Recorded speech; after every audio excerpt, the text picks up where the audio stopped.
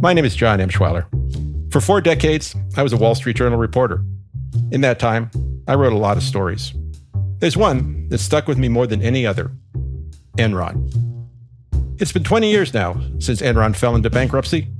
Its list of creditors was 54 single-spaced pages. So this was a massive bankruptcy filing. Within weeks, tens of billions of dollars, thousands of jobs, gone. Retirement plans, destroyed. This was my life savings, my nest egg. And that was just the beginning. Congressional committees rushed to investigate. The Justice Department launched an epic criminal probe. The CFO, Chief Accounting Officer, Treasurer, and more than a dozen others pleaded guilty. In perhaps the highest profile corporate fraud trial in U.S. history, former CEO Jeff Skilling was convicted. He maintained his innocence, but he spent more than a decade in prison. Here's a measure of just how big a deal Enron was. On the FBI's list of its most famous cases, JFK's assassination, Watergate, 9/11. It's the only corporate name. It would, in fact, go from being this highly respected company into being this massive symbol of corporate dishonesty. It happened so rapidly. My colleague Rebecca Smith and I broke the stories that Enron officials blamed, in part, for sparking the company's collapse. This podcast, based on hundreds of interviews, years of reporting, and reams of court documents, is about how it all happened and why today the Enron story is as relevant as ever. Don't you wish your life came with a warning app? That dog does not want to be petted.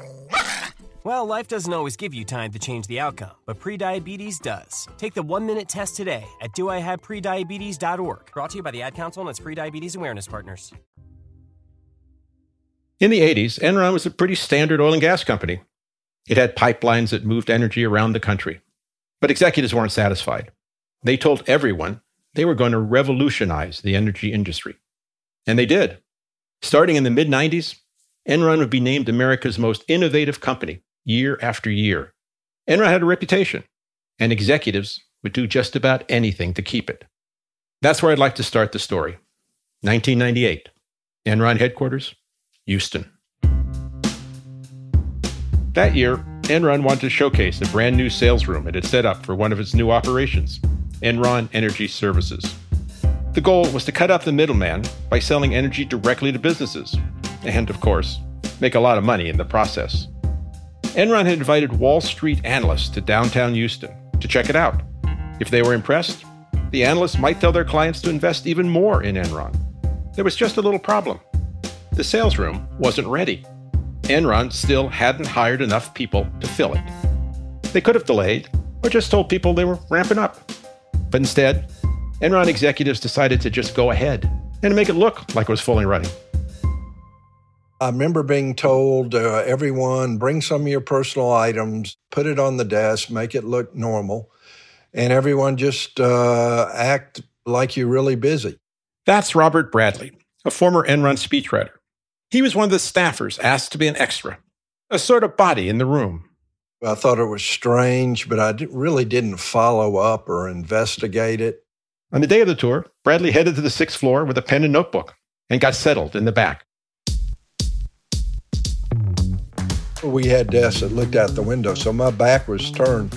But I do remember, turning around and looking and seeing the people coming. The people were stock analysts, the audience from Wall Street. Bradley says he and his colleagues were personally invested in impressing them. We all had a lot of stock, and so, keeping the stock price up was really important. Enron had spared no expense on their new sales room. They even included flat-screen TVs, cutting-edge tech at the time. One employee would later describe the elaborate ruse as a Potemkin village. Like that story about the Russian minister who tried to impress his queen by building fake villages all along her travel route. This was sort of like you invent your own reality by deceiving others and making it happen. Now, it's hard to know if this whole charade had a direct impact on the stock price. Enron had already promised that this venture was coming, but the company's showboating had often been effective, and it would continue to be. Over the next couple of years, the stock would soar from $20 a share all the way to $90. A lot of your sins can go unnoticed if everything's going well. And back then, everything was going, it seemed, very well for Enron. Eventually, Enron hired more people and got that sales room fully up and running. At the time, Bradley says it seemed more like a half-truth than a lie.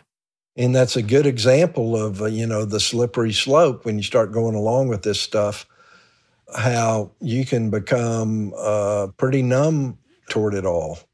It was only in retrospect that I realized that, I'd participated in this and there was something really wrong with it.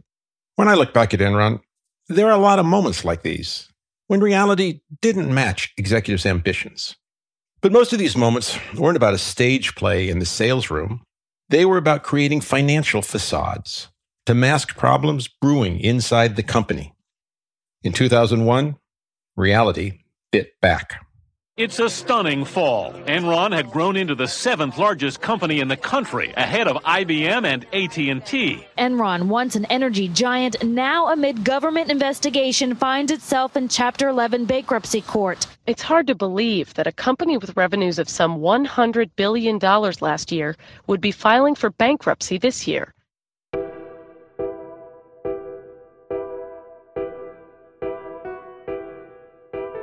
This is Bad Bets, a podcast from the Wall Street Journal that unravels big business dramas that have had a big impact on our world.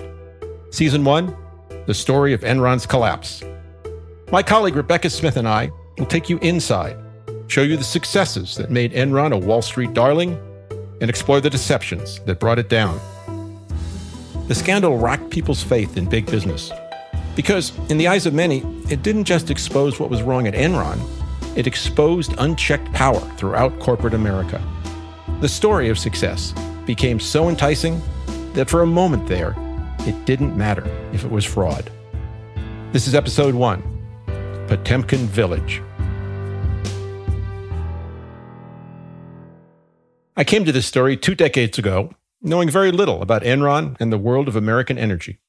I covered white-collar crime for the Journal, but I was paired with Rebecca Smith, the Journal's reporter for utilities and power markets. Enron was part of her beat. The company was headquartered in Houston, the epicenter of the U.S. energy industry. Houston was to energy what Wall Street was to finance and what Silicon Valley was to the tech industry. It was the center. There's a massive gas pipeline system. Of course, there are oil and gas reserves in Texas. Many big companies were based there. Enron had a certain swagger, and at the time, of course, I was in California. I was never sure, is this just Texas? Is it the Texas swagger, or is it the Enron swagger? Enron was the flashiest, brashiest player.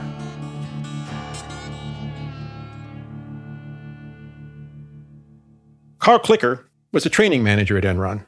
He remembers pulling up on his first day of work to the Enron Tower. It was like he was working in Hollywood, not energy. There were like 25 Ferraris and Maseratis and Bentleys lined up on Bonus Baby Row. And I thought, who works here? This is crazy. And what I found out later was if you're a 26-year-old Stanford MBA and you make $1 billion deal, you get $1 million bonus. Enron was about big bucks and big attitude, right down to their hold music. You're simply the best. Yep, that's Tina Turner. Simply the best. I mean, who does that? Enron's bravado never seemed to miss a beat. Then, something happened. The first real crack in the Enron facade. And it was a big one. It was August 2001. Enron's CEO Jeff Skilling resigned, completely out of the blue. Jeff Skilling's resignation was just a stunning, shocking thing to have happened. I mean, this is a man who'd spent years working his way up to become CEO. And, he'd barely gotten the seat warm. Skilling had only been CEO for 6 months, but he'd been with Enron for more than a decade. He'd helped transform the once sleepy gas pipeline company into a global enterprise. He'd become a corporate celebrity in the process. You might compare him to Apple's Tim Cook or Tesla's Elon Musk. So when he resigned, it sent shockwaves through the industry. Skilling said it was for personal reasons. But CEOs usually don't just quit, especially after just landing the job. It often signals something is up at the company. Now, covering something like this would normally have fallen to Rebecca. Like I said, this was her beat. But she was moving into a new house that day and had no internet connection. So I was asked to fill in.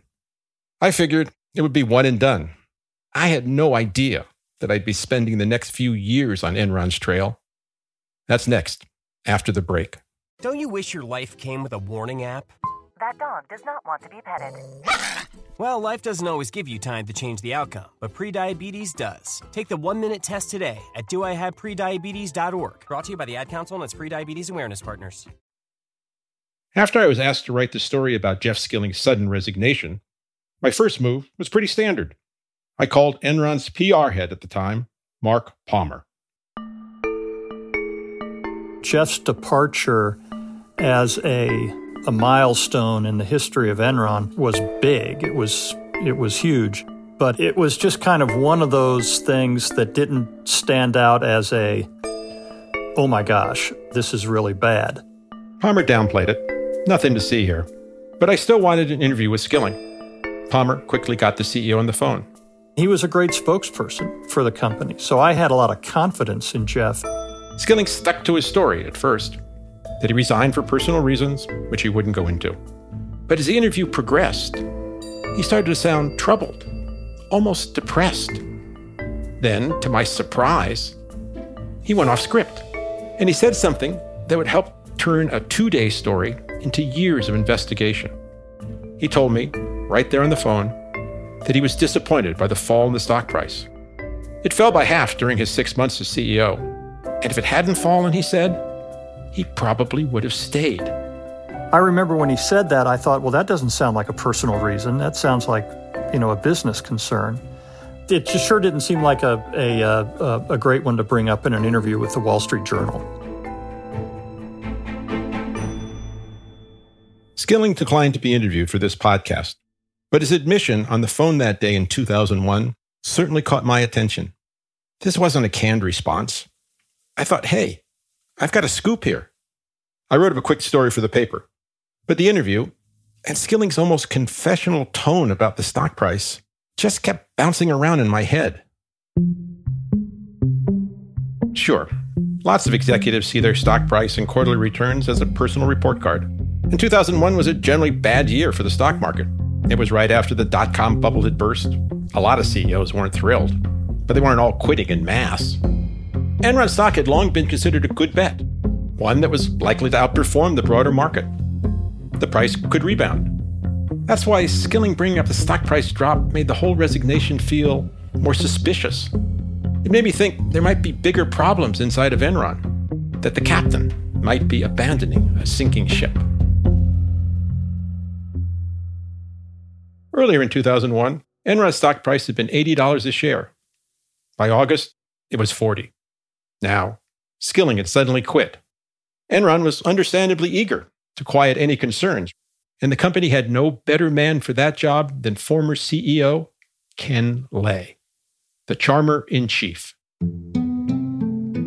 Rebecca had interviewed him several times.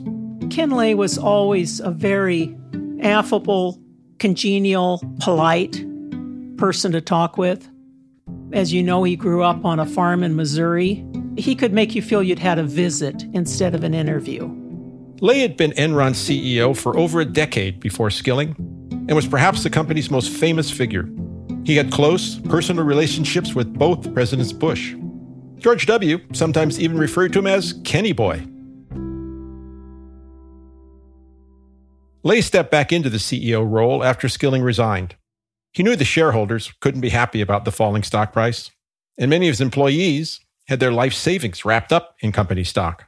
So, a couple of days after Skilling's resignation, Lay held a company-wide meeting at the Hyatt Regency's Imperial Ballroom in downtown Houston. Good morning. Under the spotlight, he spoke directly to employees.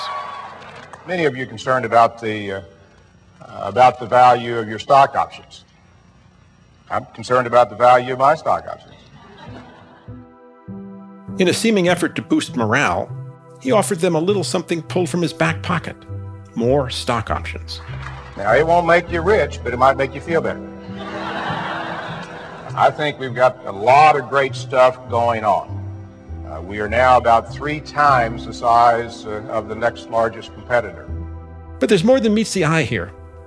Listen closely. We certainly think we're close to, if not at the bottom of this cycle, and we want you to enjoy the ride back up. Do you hear that? The prediction the stock would climb? Well, that type of positive spin would eventually get Ken Lay in big trouble with federal criminal authorities. I should note here that Lay would plead not guilty to charges of misleading investors, but he was ultimately convicted in 2006. That conviction was vacated because of his death shortly after the trial. His optimism at that meeting in 2001 would soon collide with a reality Rebecca and I were on the hunt to uncover. After the break, an Enron insider reaches out. Join the Wall Street Journal at the Future of Everything Festival on May 21st to 23rd in New York City, where diverse global newsmakers share unique perspectives on navigating a changing world. Immerse yourself in live performances, explore pioneering technologies, and indulge in the city's inventive culinary scene. As a podcast listener, enjoy 20% off current ticket rates with code PODCAST. Visit WSJ.com/FOEF podcast to secure your spot. Publicly traded companies in the U.S. are supposed to disclose what's really going on in their organizations, the good and the bad, so investors know. Companies write quarterly reports and submit them to the Securities and Exchange Commission, the SEC. One of the strengths of American capitalism is the existence of generally agreed upon standards for what will be included in these public documents. And they can be a treasure trove for reporters. The day after Skilling quit in August 2001, I had pulled up Enron's most recent SEC filing before I did my interview with him, just to see if anything jumped out. It was 37 pages, single-spaced, and pretty dense. I was on deadline, so I scanned some important sections, including one titled Related Party Transactions. These are outside business deals involving directors or top officers. It's what I've always thought of as a company's potential dirty laundry list. And there, I found something most unusual. Something that ended up being a big deal. Deep in the document was a reference to outside partnerships that were doing vast amounts of business with Enron, worth hundreds of millions of dollars. These were not something that Enron had ever talked about in any setting I'd ever been in. So it seemed to come out of the blue. Rebecca also hadn't heard about these partnerships from stock analysts who followed Enron. Now, the descriptions of the transactions in the SEC filings were so convoluted, they were practically gibberish. But one thing was clear, and it stunned me. The partnerships had been run and partly owned by a senior executive of Enron. It didn't take me long to think, conflict of interest. It raised the possibility that a senior executive of Enron might be making money for himself and his partners at the expense of his employer and its shareholders. It seemed to me, at the very least, an outrageous arrangement. Rebecca agreed. It's as simple as saying you can't serve two masters. If you're in arrangements in which you're on both sides of a transaction, you're going to have to pick which side to favor. They're never going to be equally treated.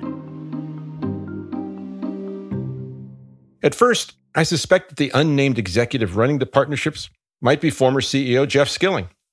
After all, that person had just quit the partnerships, according to the SEC filing, and Skilling had just quit the company. I hurriedly called Palmer again.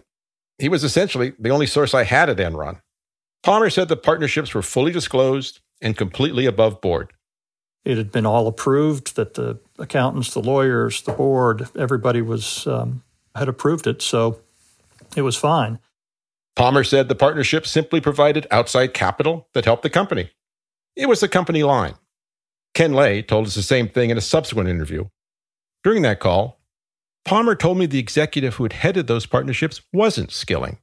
It was Enron's chief financial officer, Andy Fastow, who was still working at Enron. It was the first time I'd ever heard Fastow's name. It would hardly be the last. Now, to be clear, Mark Palmer was never accused of wrongdoing by authorities, but he suspected something was up with these partnerships. Many months later, he confided to me that he sensed people inside Enron were concerned. Maybe I should have asked a hell of a lot more questions. Yeah, clearly, Rebecca and I also needed to ask a hell of a lot more questions. It felt like we weren't getting the truth.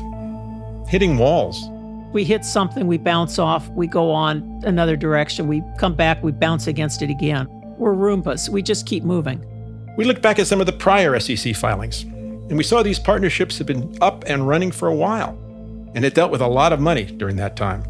You know, their annual filing in 2000 said that these enterprises were conducting more than $1 billion worth of business with Enron. Well, that's a massive number. But there was absolutely nothing in it to tell you what these relationships were. And on top of that, we noticed Enron had some of its own stock tied up in these deals, 12 million shares of it.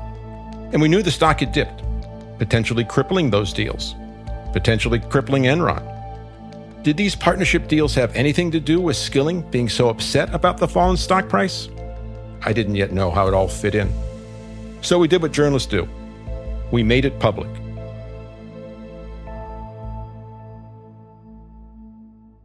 In late August, 2 weeks after Skilling resigned, we wrote about the partnerships in an article.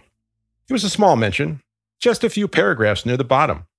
We quoted directly from the SEC filing.